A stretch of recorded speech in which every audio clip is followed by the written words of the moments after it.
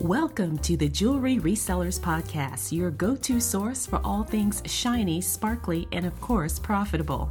I'm your host, Desiree, and I'll be your guide on this dazzling journey through the world of reselling jewelry. We'll be diving deep into the art and science of reselling, uncovering valuable tips, insider secrets, and sharing stories from successful jewelry resellers. We'll explore market trends, industry news, and even discuss how to find those hidden gems just waiting to be discovered in thrift stores, estate sales, and beyond. So if you're dreaming of turning your hobby into a hustle, or if you're a seasoned pro looking to stay at the top of your jewelry reselling game, join me each week for insights, stories, and more on the Jewelry Resellers Podcast.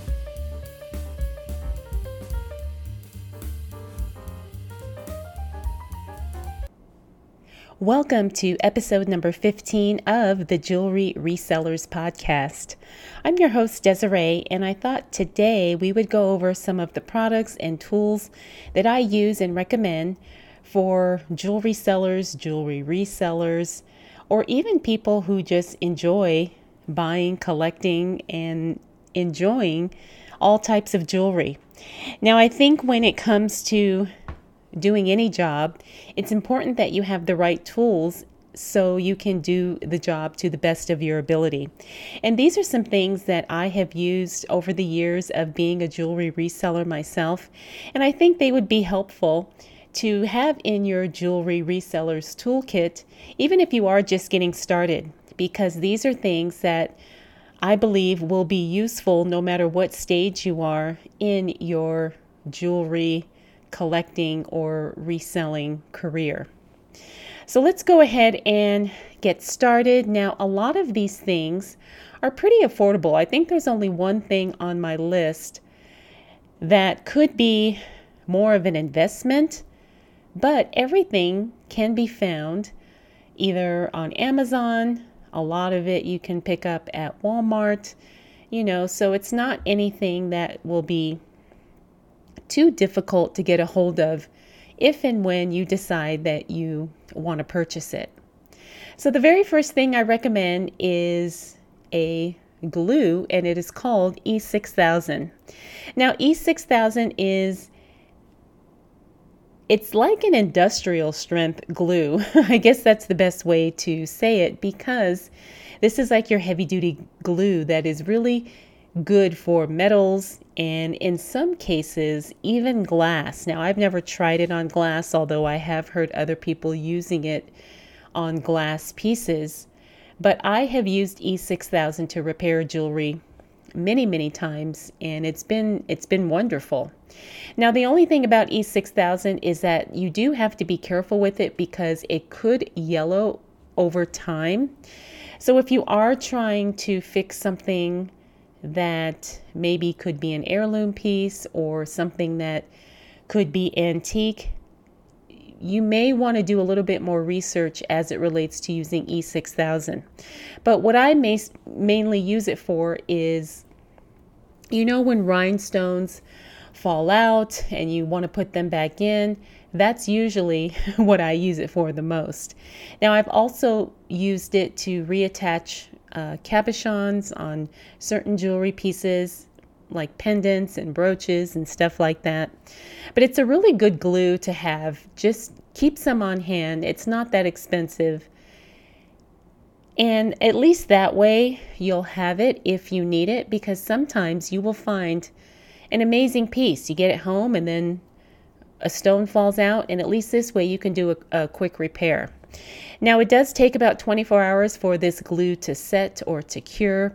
So if you are using it, make sure that you give it time to fully set before you start handling the jewelry piece again. All right, the next item on my list is semichrome polish, and I'm pretty sure this is a silver polish. But what a lot of people use semichrome for is testing bakelite or Bakelite, because there is a way that you can use this particular polish to see if the plastic you have is Bakelite. So it's also really good for polishing silver. Now, most of the time, I do not recommend polishing silver jewelry, but I do think that it is something that you should have on hand for maybe some of those pieces that you do want to polish up. So make sure that you keep a tube just in your little jewelry toolbox and then that way you'll have it if and when you need it. All right, next up, I do recommend a jewelry tester kit.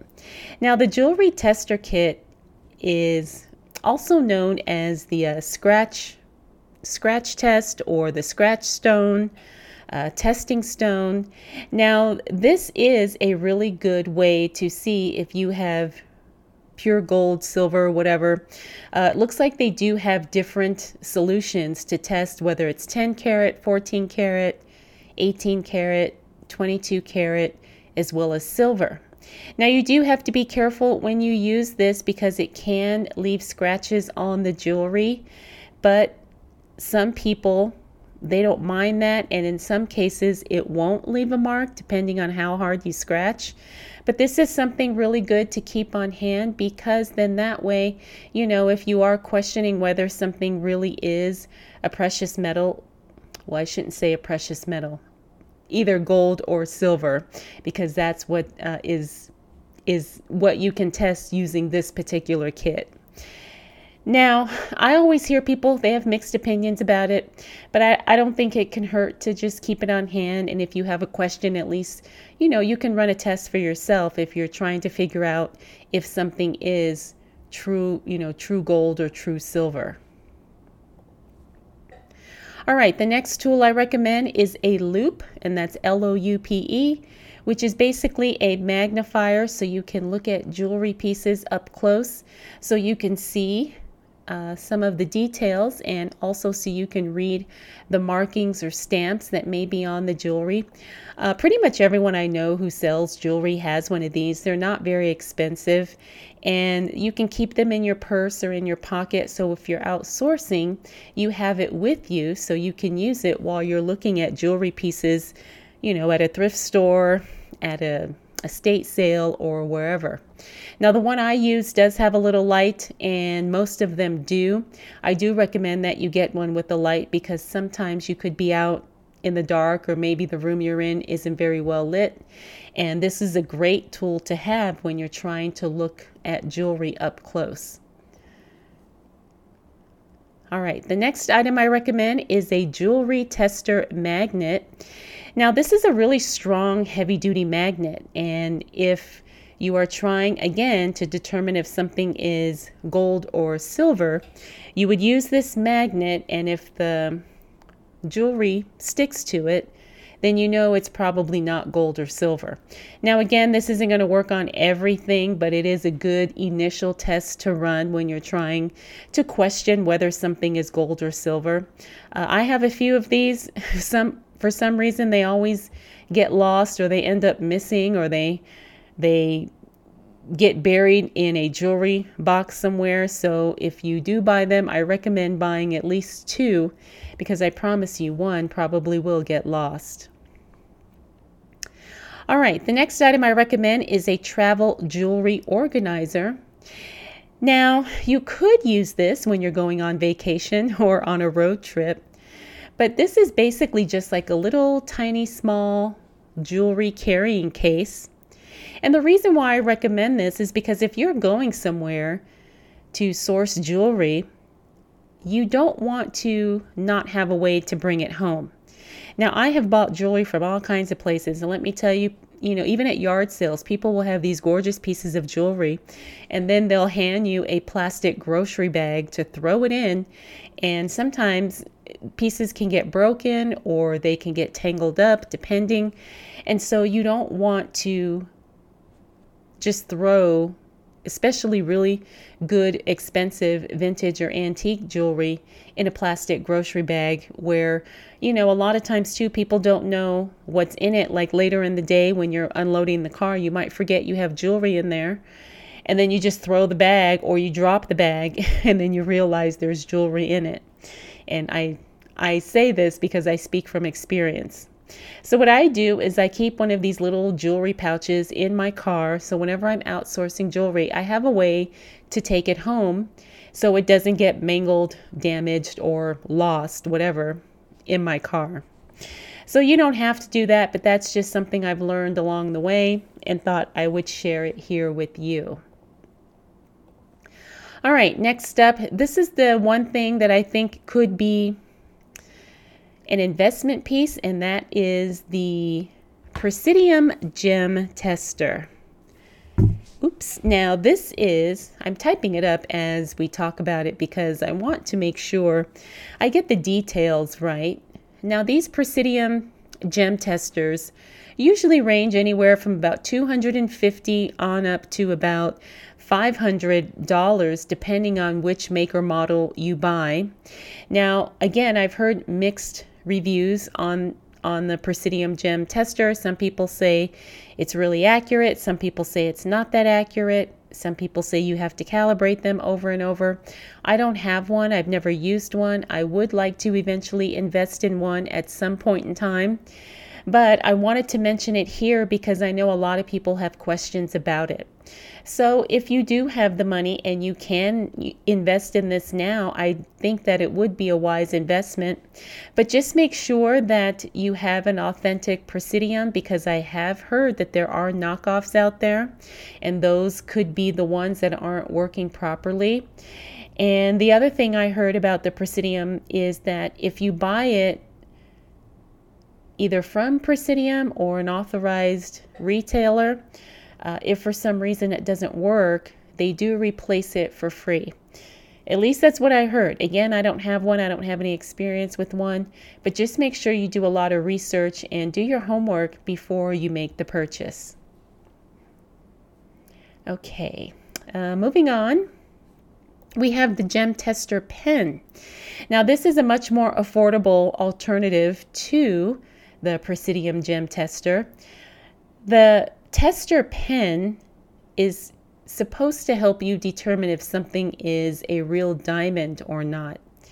Now, I don't have one of these. I have played around with them because I know someone who does have one, and it seemed to be pretty accurate the day that I was using it, although I don't have one myself to really give you, a full honest review or opinion on it. But I think it's something to have. The ones on Amazon range anywhere from about $18 to about $25. So it's not a huge investment, and it could be something very useful, especially if you find a lot of jewelry pieces that you question whether or not the diamonds are real.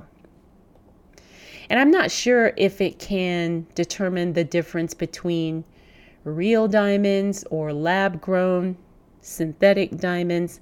I don't know anything about that or how that works. But again, it's something to research. All right, the next few things are related to shipping, because if you are going to be selling jewelry, of course, you're going to need a way to get it safely to the customer. So some of the shipping supplies that I use are those padded bubble mailers in different sizes depending on how much jewelry you're selling or what kind of jewelry you're selling. You may also want to invest in some boxes, jewelry boxes, the cardboard boxes, so that way if you are selling or shipping delicate pieces, you can ensure that they don't get damaged or crushed or broken, whatever, in transit. You also want to buy bubble wrap, and I recommend the small as well as the large, because the large bubble wrap can help when you have those big chunky pieces to prevent it from shifting around or from getting damaged. And then you also want to get a postal scale, because you will want to weigh your packages. But if you get a postal scale that not only does ounces and pounds, but also does, I think, grams, and I can't remember the other one. But make sure you get a scale that reads in multiple different types of units, because sometimes people will want to know how much the jewelry weighs, if it's gold, if it's silver, or sometimes if you sell gemstones, people want to know what the weight of the stone is. So if you get a scale that reads in these different units, it will help you as you're selling jewelry. So it will help you with shipping packages, and it will help you with getting the weight of the jewelry that you're selling. And I think that is it as it relates to the products and tools I recommend for all jewelry resellers, whether you're a beginner or a pro. There'll probably be some things I add to this list as we move forward, but I do have all of these things linked on the website, so I will definitely throw the link to this list in the show notes if you're interested in seeing everything. And I also have links to everything on Amazon, so if you want to order anything on Amazon, you can do that as well. All right, that's going to be it for this episode. I hope it was helpful. If you have any questions or comments or feedback about anything, please share them in the comment section below. All right, thank you so much for spending this time with me. I'll check in with you again really soon.